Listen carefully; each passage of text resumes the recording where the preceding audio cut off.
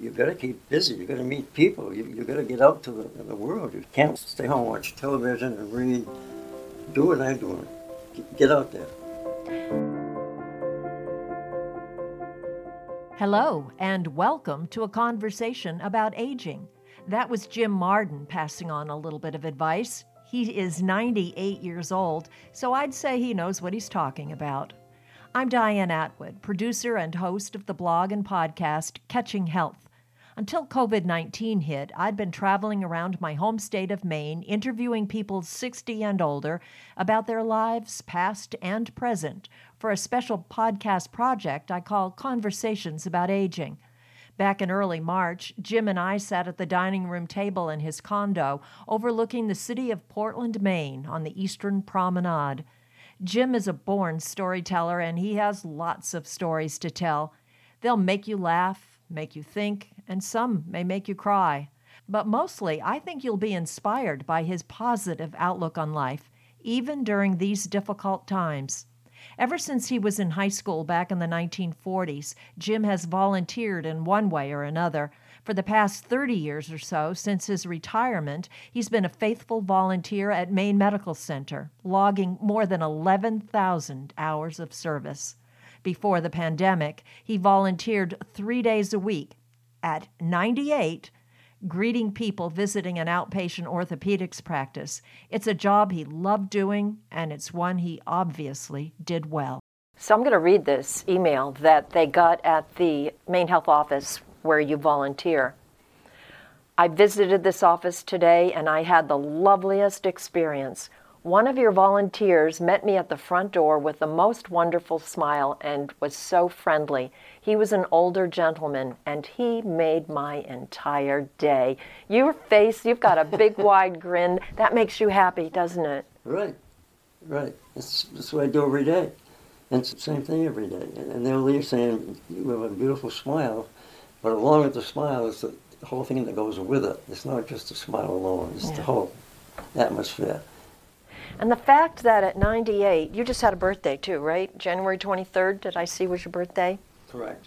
Happy birthday. I think that's how I caught wind of you, because Maine Health wished you happy birthday on Facebook. Right. And I saw it, and I said, oh my goodness. That's the picture right there. When I saw that you were 98, I said, I need to track this man down and interview him for Conversations About Aging. So they found you. You're easy to find. Right. Yeah. So 3 days a week, you go there. Tuesday, Wednesday, and Friday. And my girlfriend goes there too. Oh, there's a whole other story. I didn't know you had a girlfriend. Yeah, she works in radiology. She takes the people out and changes their gowns and things. Oh, how old is she? 93. And is that where you met? We met at Maine Med. When my wife made me go to Maine Med when I retired to be doing something, they decided that I should be doing patients' mail. And Lucy was doing patients' mail, and she broke me in. And since that time, we've been in the hospital off and on, doing different things together. And after my wife died, and her husband died years later, we finally got together, and I live here, and she lives in Yarmouth. Lucy? Her name is Lucy? Lucy, yeah. That's a beautiful name. Yeah. All right, well, I want to talk more about this in a second. I'd like to ask you first what it does for you to be able to go out and work. I mean, you're a volunteer, but you're working. Right. What does it do for you? You can't believe the number of people come in who are elderly or getting ready to retire or something, and they're asking me how I do it. I said, you got to keep busy. You got to meet people. You got to get out to the world. You can't stay home, watch television and read. Do what I'm doing. Get out there. What do you think it is? Do you think that some people as they age, they just lose their drive, their motivation, they give up? I think it's the atmosphere they live in and who they live with. So what do you think is the best kind of living situation? If they live alone at home, they're apt to get into a rut and not feel like going out by themselves. Unless they have friends that will do things with them, they aren't moved to do anything. Well, you live alone. But I have a girlfriend. Makes a difference. We both do things together. You need to have somebody you can do things with. Nothing's good alone. I don't care what you do alone. It's lonely. The word for it is lonely. And if you're alone, it gets worse and worse. So I've talked to some people, not necessarily interviewed them, but talked to people who are older who say, well, there'll never be anybody like my husband or wife. I don't want to meet anybody else. Oh no, I don't want romance. You know, they have a billion excuses. But what I hear you talking about more than anything is companionship. Right. Male or female, it doesn't matter. Just to have somebody that you can share things with. If you live alone, you got to find somebody else. Maybe they're alone, but the two of you together is what you've got to have to keep staying alive. What do you and Lucy enjoy doing? We play cards. We've been doing puzzles right now. We go to the movies. We just enjoy each other. Every day we enjoy each other. I had a gentleman that I knew years ago. I did some stories about him. His name is Fred Hale, and he lived to be 104. And he said I'm going to try for 112, so that's okay. You want to set real records. He said his secret was bee pollen. He did bee pollen every day, and he also saw his chiropractor. Yeah. But he had a girlfriend. Right. And they would call each other up. They would take turns, I think, every morning to make sure that they were alive. 8 o'clock every morning we out working, we call. Yeah. Make sure we're alive. Well, you've got to have a healthy perspective. You seem like an optimistic kind of a person. Positively. Always have been. From day one, I've always been optimistic. Never was, I didn't lose a day of school. I didn't lose a day of work. I've always been healthy, but it's your attitude. When you say optimistic, the whole thing is going to be just with it. But you acknowledge that you are 98 years old. You can't deny it, right? You acknowledge it. I admit to it. But you don't dwell. Nobody realizes it looking at me because I don't act like a 98-year-old. So when you put your head down on the pillow at night, I go to sleep. And when you wake up, I think of what I'm going to do today. See, I think that's a key issue. You think about, all right, what am I going to do today? Right. And what do you do on the days when you're not volunteering? Well, every day I'm going to end up in Yarmouth, no matter what day. If we meet Tuesday, Wednesday, and Friday, we meet at the parking lot at the building I work in. Mm-hmm. The rest of the week, we call each other at 8 o'clock, and by noontime, I'm out to her house, and we do something during the day. Yesterday, went to a funeral. Think you'll ever get married? It's nice being independent. She's got her house, I got mine. It's nice being independent. Who knows? You have kids? Yes. My wife and I tried to have children for a long time, and the doctor had a girl that was going to give a child for adoption. He thought we might be interested, so we agreed, and we adopted a little girl. And a year later, he had the same problem, and so we adopted a little boy. And later on, I had the same problem, and we were going to adopt a little girl, but she changed her mind, so we settled with the 2 children. Today, my son lives in Portsmouth, and my daughter lives in South Portland. I have 4 grandchildren and 2 great-grandchildren. How important is family to you? The whole thing's important. I mean, once you get my age, if it weren't for the family, you'd really be alone here in the world. Yeah. You know, and there are people like that. They're on. This is it. This is the end. I'm curious if the kids, well, your son and daughter must be, what, in their 70s now? So are they protective of you in any way, or do they know better? They call me. And my son came and gave me a new television. And back when I was in my 80s, he got me into computers and things, so I have my own laptop. And so you've just given me another key, and that is always be open to learning new things, even technology, because there are some people who'll say, oh my God, I don't want to even touch that. I can't begin to understand it. I lease cars, so I get a new car every 3 years, and you can't believe there's a computer in that thing. If you didn't know computers, you can't drive anymore. You can't operate the controls. But it didn't stop you. Of course, nothing stops me. I want to go back in time. You were born in when? 1922. You were born in 1922 here in Maine? I was born in a birthing home in South Portland. And many, many, many years later, we had an apartment on the same street that I was born in. Interesting. And you were the oldest, in the middle, the youngest? I was the youngest. I had 2 sisters. One was 10 years older, and the other one was 12 years older. Wow. So they probably babysat me, but I don't remember. And they lived to be older? They died at 95 and 96. Okay, so you all got the longevity gene. Right. Definitely, definitely. What about your mother? My mother was 80-something when she died. She was living with my sister. But I think she was 80-something. Okay. But the family's kind of separate over the years once my father left. Right, you started to tell me that before we turned on the tape recorder. When you were how old? 5 years old? When I was 5 years old, my father had been a railroad engineer and made good money, I guess. But then he took into doing some real estate work. And somehow or other he got into trouble because when I was 5, overnight he was gone. And nobody seemed to know where he went. My mother admitted she didn't know where he was. So she was left with 3 children. And did your mother work outside the home? Not at the time she didn't. So he just up and left her? Right. Didn't leave her a pack of money or a note? Or... Nothing. Whoa. So she immediately got my two sisters in those private homes as helping people bring up their children. And from then on, they were gone from me. And she took me out to Gorham, Maine, and she paid $5 a week for me to live there. And I lived there until the end of the 4th grade. So you boarded with a family in Gorham. Man and a wife. She paid the $5, and they took care of you. Did you have to work for them? I was only 5. I just became a member of the family, and it was a house in the middle of town. And we actually had a back house in the back, two-hole. That's where we lived.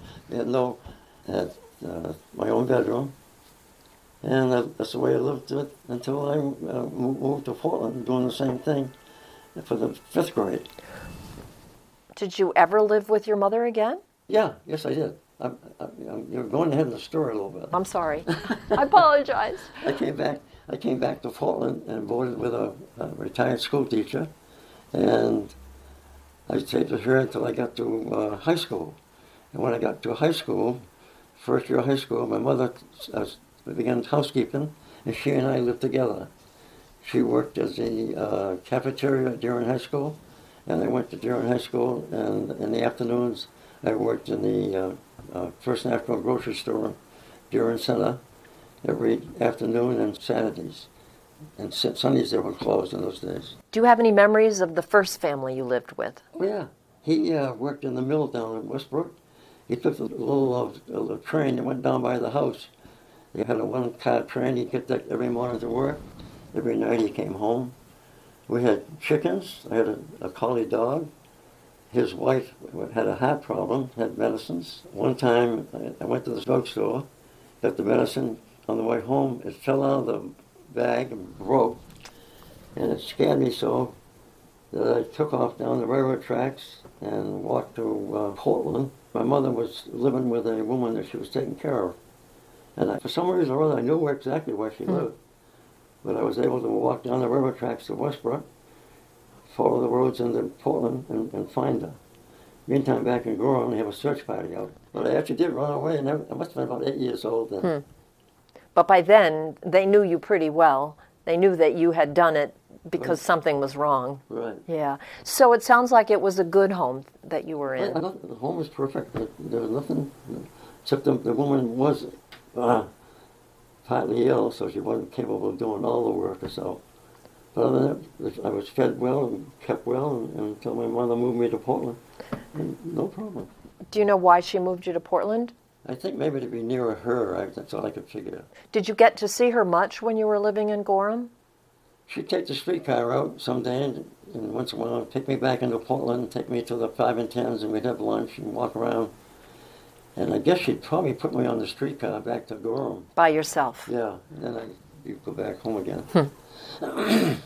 Well, that certainly probably helped build your character. Right. And I'm glad that you were in a good home. Oh yeah, no, very good. I have no complaints. Did you stay in touch with those people even after you left? Do you remember? No, I didn't. No, I didn't. So in Portland, you lived with another family. On Revere Street. And was that a good situation too? That was a very good situation. I was older then. I was going to the 5th grade, and I'd go to school every day. And on Stevens Avenue, there was 5th grade to 6th grade, junior high school, and junior high school, all in a row. Portland, on Revere Street, I remember the railroad track there. In those days, they used to put down the gate. Then they'd hang a lantern on the gate so cars coming back and forth. But at night time, know they were there. So I got down there and knew the gate tender. And he used to put down the gate, and I used to hang the lanterns on the gates. That's fun. But I went to school there every day, had friends. And by the time I got to high school, I was living with my mother. And where did you and your mother live? We lived up near Deering Center, not too far from the high school, so we could both go to school every day. She worked and I was in school. I worked in the store right across the street where the church was the store I worked in. There was a First National. It used to be A&P in those days, and the First National, and I worked in that one. Just the manager and myself. And in those days, you went around with all the shelves, and as each person wanted something, they showed you what they wanted. You put it down, put it on the counter, and you took one of those big brown paper bags. You listed all the stuff on there. If they had 20 items, you had 20 numbers. You added it all up yourself, got a total, went back to the cash register, we took the money, ran the cash register to total the total, gave them the change, and that was it. But in those days, you sold the vegetables in bulk, you sold the cheese in bulk. The butter was in quarter-pound packages. I remember those because the poor widows used to come and buy one of the quarter-pound packages in those days. But I worked in there all through high school. Far cry from today, where you just go in there. You can pay. You can pay for things with your phone now. Yeah, right. Sure. Imagine a high school kid adding up the whole column of figures, and everybody agreed to it. They give you the money, go to the cash register. That's like all the cash registers just take the money. Thank God you're trustworthy. Thank God like your dad. Thank God you could add. That's right. So you graduated from Deering High School? Yes. When I was 17, I went down and joined the National Guard because not having a father, I never got any learning from my father would give me. So I figured if I went down and joined the National Guard, I might get some kind of training. So I joined the Guard when I was a junior in high school, because my mother probably had to sign for me. I graduated during high school in June of 1940. In September, we went to camp in Fort Williams for the summer, 3 weeks. In September, they called the National Guard into federal service. So I was now in the Army on September 16, 1940, stationed in Fort Williams as a private. So you were stationed in the Army out at Fort Williams? In Fort Williams. In Fort Williams. And what did you do there? We were the Coast Artillery. In those days, there was a Coast Artillery and an infantry, National Guard outfit in town. We had 12-inch guns to defend the harbor against, if there was a war, we would defend the harbor against the enemy. Were you ever in a position when you were at Fort Williams to have to defend the coast? No, because the war wasn't even declared. This was 1940. Okay. And I'm in the service in 41 when Pearl Harbor came. I was already in the service for over a year. And the Germans were offshore with submarines at some time, but there was never any shooting going on in Portland or Portland Harbor. And at some point then you were shipped out though, right? You left Fort Williams. Where'd you go? I'll tell you how I got out. I was a staff sergeant. I would have been there forever for the whole war. I decided the war was going along without me. They needed me. So I applied for a course for engineering. And I had read constantly, so I knew all the tools that were used. I knew what they did. I took all the exams, went down to the University of New Hampshire, took all the examinations they had, passed them all, and they sent me to Norwich University, and it's a military academy up in Vermont. That's how I got out of Fort Williams. So I went up there to college to be an engineer. Well, I took a commercial course in high school. So when it came to all the technical things there, I was just lost. Actually, I had been a staff sergeant and had to take back to private to go to college. So I ended college. I get to the office there. They say, well, now you're a platoon leader. You got the first platoon, and this fellow here's got the second platoon. So here I am now, I'm a private. Even though I'd been a staff sergeant before and knew what I was doing, I'm still only a private, and I'm a platoon leader. After being up there about 5 months, I flunked out. I couldn't do it. Yeah. So they sent me down to South Carolina to a repo depot. Say that again. I want to make sure I get that right. Repo depot? Replacement depot. Uh-huh. And they put me in an outfit in Fort Davis South Carolina, I think it was. Anyway, they put me in an anti-aircraft outfit as a company clerk. And I worked with the adjutant, and I stayed a private. And I was there quite a while before, this is 1943. We're preparing to go overseas, of course. Eventually, we ended up in convoys to Fort Dix, New Jersey. Spent the part of the winter in Fort Dix. Used to go into New York and see all the shows, be in the service. Finally, it took, I think, 6 of us and sent us as an advance party to England. I was one of the 6. Went across on the Mauritania cruise ship and landed in England.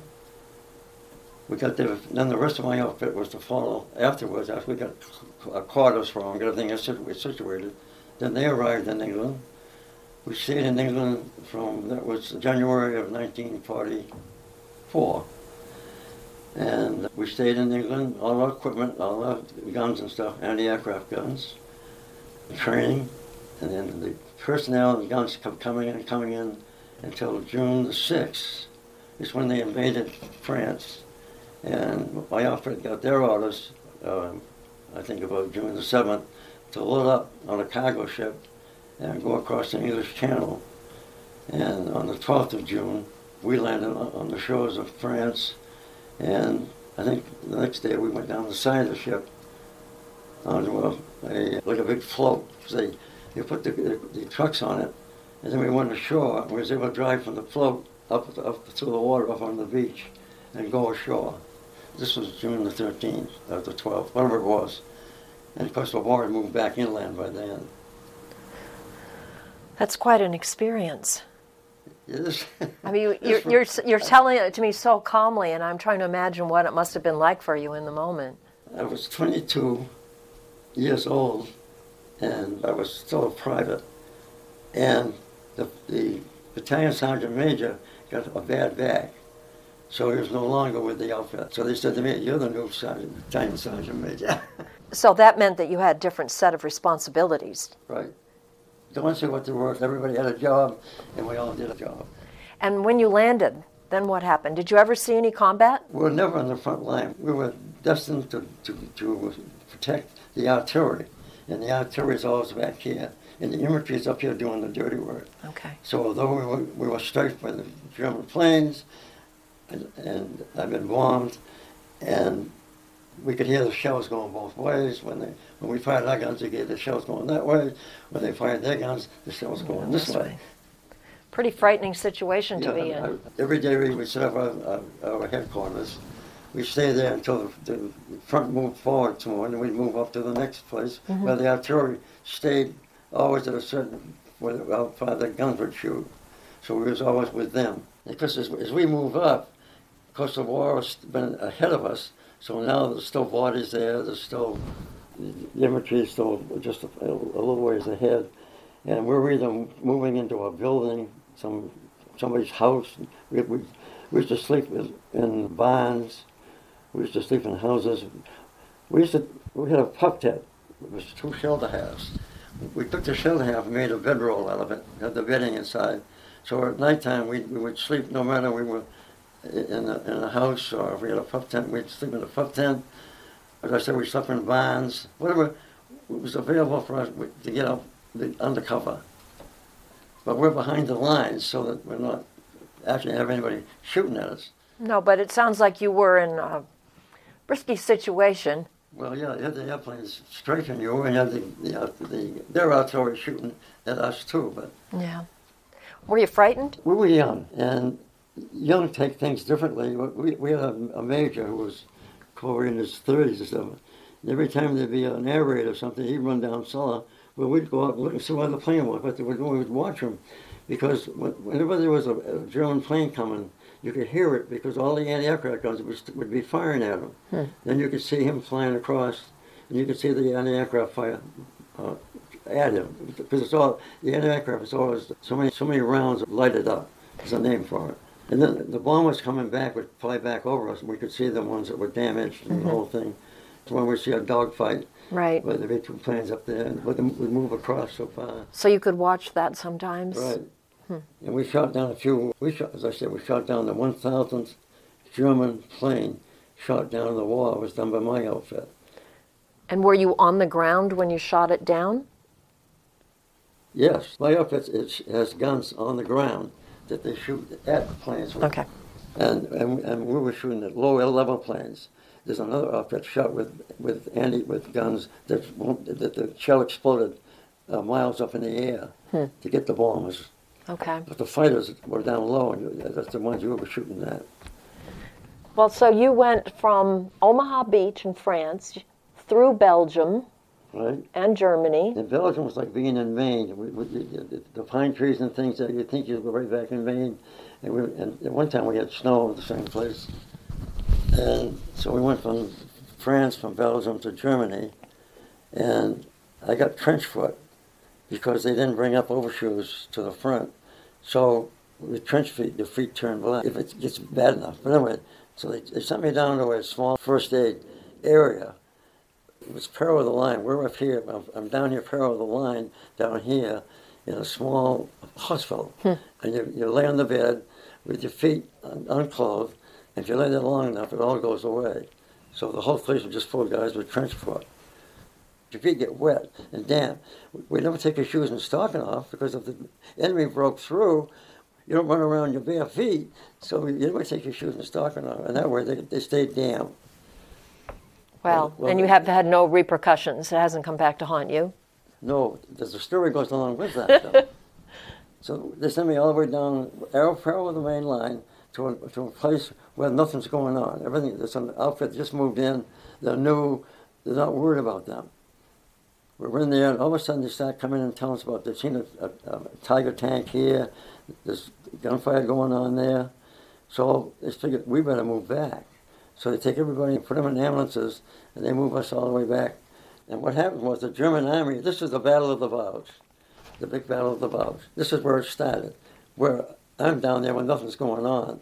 So they put us in ambulances, took us back, 5 different ambulances. And I finally got back to a hospital and stayed there about a week. And then I hitchhiked back to my outfit, which is on the north end of the line. So I have a beautiful thing it's in the museum that they being in the Battle of the Vosges. By the end of the war, you were in Czechoslovakia? Right. Mies. The Russians were coming from the other direction. That's when they met us there, Czechoslovakia. The war was over by then. The war ended, and we were in Mies, Czechoslovakia. And you were discharged in October 1945. Right. When you were After that- discharged from the Army, did you come back to Maine and go to college again? Right. Where'd you go? I went to Northeastern Business College. Look, Danforth and High. It was right there in the corner was the Children's Hospital, and we were right next door to it. And my sister had lined me up with a nurse. But then At somebody that time- else came along. Well, yeah, then after I started dating a girl that was going to college. With Yeah, you? me, yeah. And what was her name? Her name was Betty, Bettie. I lived on Concord Street with my sister, and she lived on Lincoln Street, I think. I used to give her a ride home, And one thing led to another. When did you get married? 1950. So you were dating for a couple of years. Yes. When I came home from the service, my mother was living with my sister in Portland, and so I lived up in the 3rd floor with her, too. So she had us living with her and her 2 children and her husband working. Well, I'm going to get back to Betty, but I want to continue on this journey first because you've got a lot of volunteering that you've always volunteered. Volunteering for Maine Health is not a new thing for you, my goodness. All right, so you volunteered for the Maine National Guard. You did traffic control in Biddeford during those fires in 1947. Right. Then, in 1950, you volunteered for the Civil Air Patrol, and that's when you learned how to fly? I took flying lessons before that. Okay, when did you fit that in? Being single and doing nothing, I decided I wanted to learn how to fly. So I went out to Kennebunk and took flying lessons. I think that it would be so exciting to be a pilot. It was. And you're up there, eventually you're all by yourself up there. Because Yeah. at the beginning of it, you're flying with somebody, and they teach you to fly. You solo And to Seoul, you got to fly from here to Orono or someplace by yourself, and you come back. Then somebody gives you a test. Now you have a license. Now you can fly anybody or anything with a single engine. So while I was taking my lessons, and when I was taking solo lessons, I took off from Kennybunk. There's a thunder shower coming out in the distance. I never should have taken off. A thunderstorm was coming up. I'm flying around up there, and I think, well, it's getting kind of close. I better come down. Well, when you fly, you always take off into the wind. That helps the plane to come up. The thunderstorm changed the direction of the wind, so now the wind's coming from this direction. And I'm trying to land the same way I took off, which was this direction. Well, instead of landing, I can't get down because I'm landing downwind, and I'm going faster than what I was. You lived to tell the story. Well, I had to come down. I knew I couldn't stay up. So once I got started down, I couldn't really slow down. I just kept. It has brakes in it. There was brakes that actually brake the two wheels there. But between the brakes and having the engine shut down and the whole deal, I'm flying down between the planes who were stacked like that, and I finally stopped. But I'm sure the instructor figured, I'm going to hit those planes head on. He's going to lose them. Never mind me. He's going to lose them. He was worried more about the planes than you. But I should have known better because, but he should have known better. Going up in the thunderstorm, the wind direction does change, and it changed exactly opposite where I took off. So I'm going to land. Naturally, I always land the same way you take off. There's nothing like learning a lesson the hard way, because you certainly learned something very, Right. very valuable. My goodness, what a harrowing tale that was. But when you're flying small planes, you fly watching the ground. There are signals that come out. You can fly on a signal, beep, beep, beep, beep, beep. It tells you if you're flying left or right of it. But normally, you're looking at the ground. You've always set up a course by a compass, so you know what your course is. So by following that course and watching the ground, you can fly anywhere. Well, we always flew to Chicago. We didn't fly a course except by the ground. There is no signal that says start with Portland and it'll get you in Chicago. You just set it on a map, get your compass heading, and fly it. And just And fly you're in it. Chicago. We used to land at Lakefront Airport in Chicago with that little plane. No computers. We got there. We did it 2 or 3 times. How many years did you fly? When I left King Cole Foods, I stopped flying because it was his airplane. So I must have flown I worked here for him 11 years. I don't know, I didn't fly very long, 6 years maybe. Because the plane was there, and once I left there, I didn't have any plane any longer. I had no interest to fly. King Cole. King Cole Foods. I have to tell you that back in the day, King Cole potato chips were my absolute favorite. Seriously, they came in those big tins. Right. So, well, when I was in business college, when I get ready to graduate, the college usually finds you a job. And they came to me and wanted to know if I wanted to take a job with King Cole Foods as office manager. I said, sure, I'm all done here. So there were two partners. It was John Hayes and Norm Cole. And they broke up, and Norm Cole agreed not to start in business again. But he did. But anyway, so I went with King Cole. There was no office manager there at all, just me. And then the accounting company taught me how to be an office manager as far as the accounting went. And the rest I learned just by being there. Yeah. So I was the office manager for 11 years, and I had a woman assistant. And then you went where after that? Then my wife saw an ad in the paper for Merrill Transport, and she thought I should try for it because it was going to pay more money than King Cole did. And would it be doing similar work?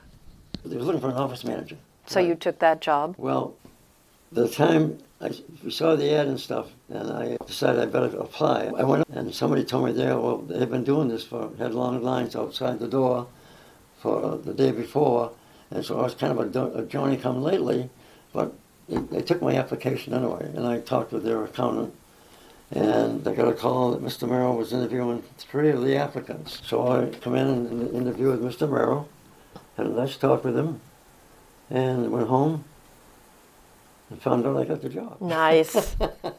And were you the office manager for the entire time you were there? No. I was the office manager for 2 or 3 years, and I began to do more than office work. And eventually we hired an office manager, and I took over as traffic manager. And eventually Mr. Merrill moved upstairs to put another story on the building. And he moved upstairs, and I moved into his office with his desk and a big mirror on the wall and the whole deal. So That's pretty cool. And then as the office manager, became a vice president. So you were vice president of... Rail transport. Not bad. No. Not bad at all. And did you work there until you retired? Yeah, I retired. You retired from Merrill Transport. Right. I have a book here that they gave me. This book they gave me on retirement. This company put out a magazine every month. And they took all the magazines and made up a book for me. Nice. And one of them was right up on me. How long had you been there? I was with Narrow for 29 years, and I retired at the age of 65. And they gave me a big retirement party. They had a big orchestra. And I had a retirement book here, but I think my son took it. But I had a big retirement party in the Eastland Hotel. Big deal. What year was that you retired? 1987. When you retired, you were living in Biddeford. No. I had a cottage in Biddeford. Okay. And before I retired, we moved out there. The kids had all gone. One got married, and Timothy was in college, I think. So just the two of us. So we sold our house and moved to the cottage and winterized it and moved to Biddeford, Hills Beach. Is Hills Beach down by the college, by UNE? Yeah, you have to go through the college to get to my beach. Huh. You do today, you have to drive down to the campus. Do you still have the cottage? Is it still in the family? No, I sold the cottage to buy this. Your kids didn't hold it against you? No, they were busy with their own lives, so that was fine. So you then sold the cottage and you bought this condo up here on the Eastern Promenade. And Right. that was in the 80s, did you tell me? We've been here for 30-odd years now. And after you retired and you were living here, you both volunteered, right? At Maine Medical. And you were telling me earlier about all the different jobs that you held, the Right. volunteer jobs. Right. And she did the flower box. Yeah, she was a designer. Well, there's a lot of things that I see that she's made Oh, yeah. here. Oh, yeah. All the needlework and... Yeah. Well, she and I hooked rugs. I got hooked rugs here that she and I made after I retired. So you and your wife volunteered together at Maine Medical Center. Right. But she got sick. She got Alzheimer's disease, right? Yes. Did she have it for a long time 2 before? years. 1 year she lived right here with me, and then she fell, so we had to put her in a nursing home in Falmouth, Sedgwood? Sedgwood, yeah. I'd like to talk a little bit about your wife's Alzheimer's. You told me her name was Betty. You're right. One thing happened before she came down with Alzheimer's. She had a bleed, and the blood flowed across in her head. There's two parts of the brain there. It hit one side, so that side of the brain was inactive.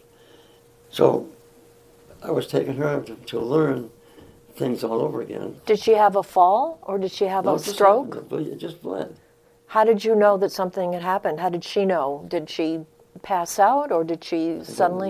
I don't remember, except she went to the hospital because of it. It sounds like she might have had some kind of a stroke. Well, it's not because with stroke, nothing was paralyzed. It's just her memory went. And she was living here, she could do things, but I was taking her to treatment things where the first thing they had to do was teach her what a pencil was, teach her all the stuff the brain had to learn, and she'd forgotten. So it sounds like it was an overnight thing It almost. was, yeah, it just happened. When that bleed happened, it happened. And this happened before the Alzheimer's. So I was just going to ask you that. To the point that she was back volunteering at the time she began to get worse. Oh. And it changed to Alzheimer's. Okay. So she had the bleed. Yeah. She lost her memory. Yeah. But she got it back. She was able getting to. it back. We was teaching her again, and she was able to come back and work in the hospital. And where were they teaching her? Do you remember? Did she actually go to like New England Rehab or someplace like that? Yeah, there was rehab and different things. So it worked for her for a while. She went back to volunteering, but then her memory started to deteriorate. They said she wasn't doing things she should be doing right. So then we decided that something was going on. It must have been really, really hard for you to see your wife lose her memory and to get worse. I used to, even though she was here, living here, I used to still volunteer because I could hire somebody to come in and stay with her while I was at the hospital. Because you need a break. It must have been such a stressful time for you. I went to her every day. Every day she was in the nursing home, I went in and see her. She knew where I was, but that's the extent of it. I'd stay with her for a while, and I couldn't get away from her. I'd sneak out to get away. You talked about feeling lonely when we first started our conversation. That must have been really lonely for you because she'd been your partner for all those years. Yeah, it's bad. And actually, she ended up with pneumonia, and then she went in hospice. And when she was dying, they knew her, so they called me. And actually, one of the workers from Sedgwick came in with me, and we were both with her when she died. That's the hard part, though. How do you say goodbye? Yeah, that's really, really hard. You never live it down, and you don't forget her, and you go on, and you just keep living your life. And as I say, you just have to do things that you were doing, and add to it. That's all. There's a memory there, but you have to forget and leave it, drop it. Because you could drown in it, couldn't you? People do. I had a beautiful picture of her, but I couldn't. That wasn't the thing I could do. Was just thought and see that. That didn't help me any. She was a beautiful woman, and we were the best of friends. After your wife died, you volunteered at the nursing home that she had been in? Yes, they were so kind to her that I said, I owe you something. But I found out that if some of the patients could play cards, so I used to play cards with them. One guy was a veteran, and he and I were in France at the same time, but in different places and in the different outfits. But he and I would play cards until he got to the point he couldn't play anymore. Then they set me up with another woman. I played cards with her for quite a while, and then she got to the point she couldn't play anymore. One more person who always played the piano and played Christmas songs. That's all she knew. So I played cards with her, and these people would beat me. I mean, as far as cards go. And then they changed management, and even though they were trying to find another patient for me, I could see there was no effort in it, and they really weren't interested. So we parted company. Well, so one of the keys, you've given us lots of keys. A major key is to keep busy. You continue to keep busy. You continue to connect with people. Do you ever feel lonely? No, because I started out lonely. I didn't have any family. When I was growing up, I had a family around, but nothing like most people grow up with a mother and father and the whole thing. I grew up with different people, so I was never lonely. I made my life as I went. Wow, I never even thought about that. Never even thought about that. You know what it feels like to be lonely. Well, yeah, but I never was destitute in it. Never let it overcome my living. I was always a happy child, so you can't be happy and be lonely. Well, you do seem to have that innate personality, like we were talking about earlier, right. Optimistic. Right. You tend to see the bright side of things. Right. What makes it a good day for you? I tell you the best part about volunteering is all the people that come in that house. You'll be surprised how many of them compliment me on my smile, on being there. It just makes you feel good. I should be paying them. What's been the hardest part about getting older? The fact that you're going to die. That's a hard thing to say, isn't it? But that's the hard part. It's going to end. You enjoy life. Yeah. Well, tell me, you can't get to 98 without having a little bit of wisdom in you, and you have shared tons of wisdom with us. But I think I'd like to leave people with your pearls. What advice would you give anybody at any age about how to live? Well, number one, they want to live honestly.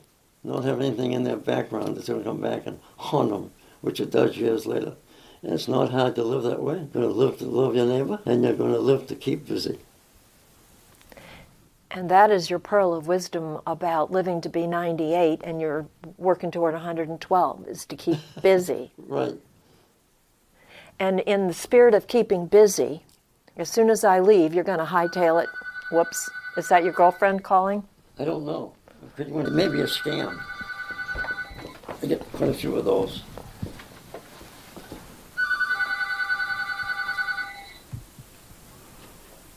Bank of America. I don't have Bank of America. They're going to offer me some deal. Don't you hate it? Constant. I know. You just don't answer them. Got caught in the grandson deal, though. Oh, you got scammed? Yeah, How long ago? last year. I was working over at Falmouth, and I got so deep into it, finally they got wise that there's something going on. And the guy gave me instructions how to go to Walmart and get the card and the whole deal. And they said, we had a scam like that. Last week somebody got stuck. And I told him where my grandson was working. They called him at his office, found out he was all right. So we ended the whole thing right there. It sounds so real. The background, they said they were from the police department. I forget what city it was in. The whole thing, and my son had been in an accident. There was DUI involved. He didn't want his father to know, so he was trying to keep it quiet. The whole story. Wow. And I took a hook, line, and sinker. Well, because you let your emotions. Right, you do. You think it's your grandson, and he's in trouble, and you don't want his father to know, and there's money involved in the whole deal. How much money did they want? They didn't want too much money, but maybe $500 or something. It wasn't a lot of money. But still, that's pretty elaborate for them would be to go for me, through that. you know. Yeah. I have enjoyed talking with you so very much. Thank you for this interview. I've loved it. And as I shut the door behind me, where are you going? You and Lucy, are you going out to lunch? We probably have lunch at the house. We eat out twice a week, and then we eat at her house. All right. Well, have a wonderful time. Thank you. This is Diane Atwood. You've been listening to my conversation about more than just aging with Jim Marden. Thank you for listening. This podcast was made possible by Avita of Stroudwater, a memory care community, and Stroudwater Lodge, an assisted living community, both in Westbrook, Maine. You'll find out more about them at northbridgecos.com. If you enjoyed my conversation with Jim Marden, please share it with a friend, and be sure to visit my blog, Catching Health, at catchinghealth.com. Until next time, may you be safe, may you be well, and may you be happy.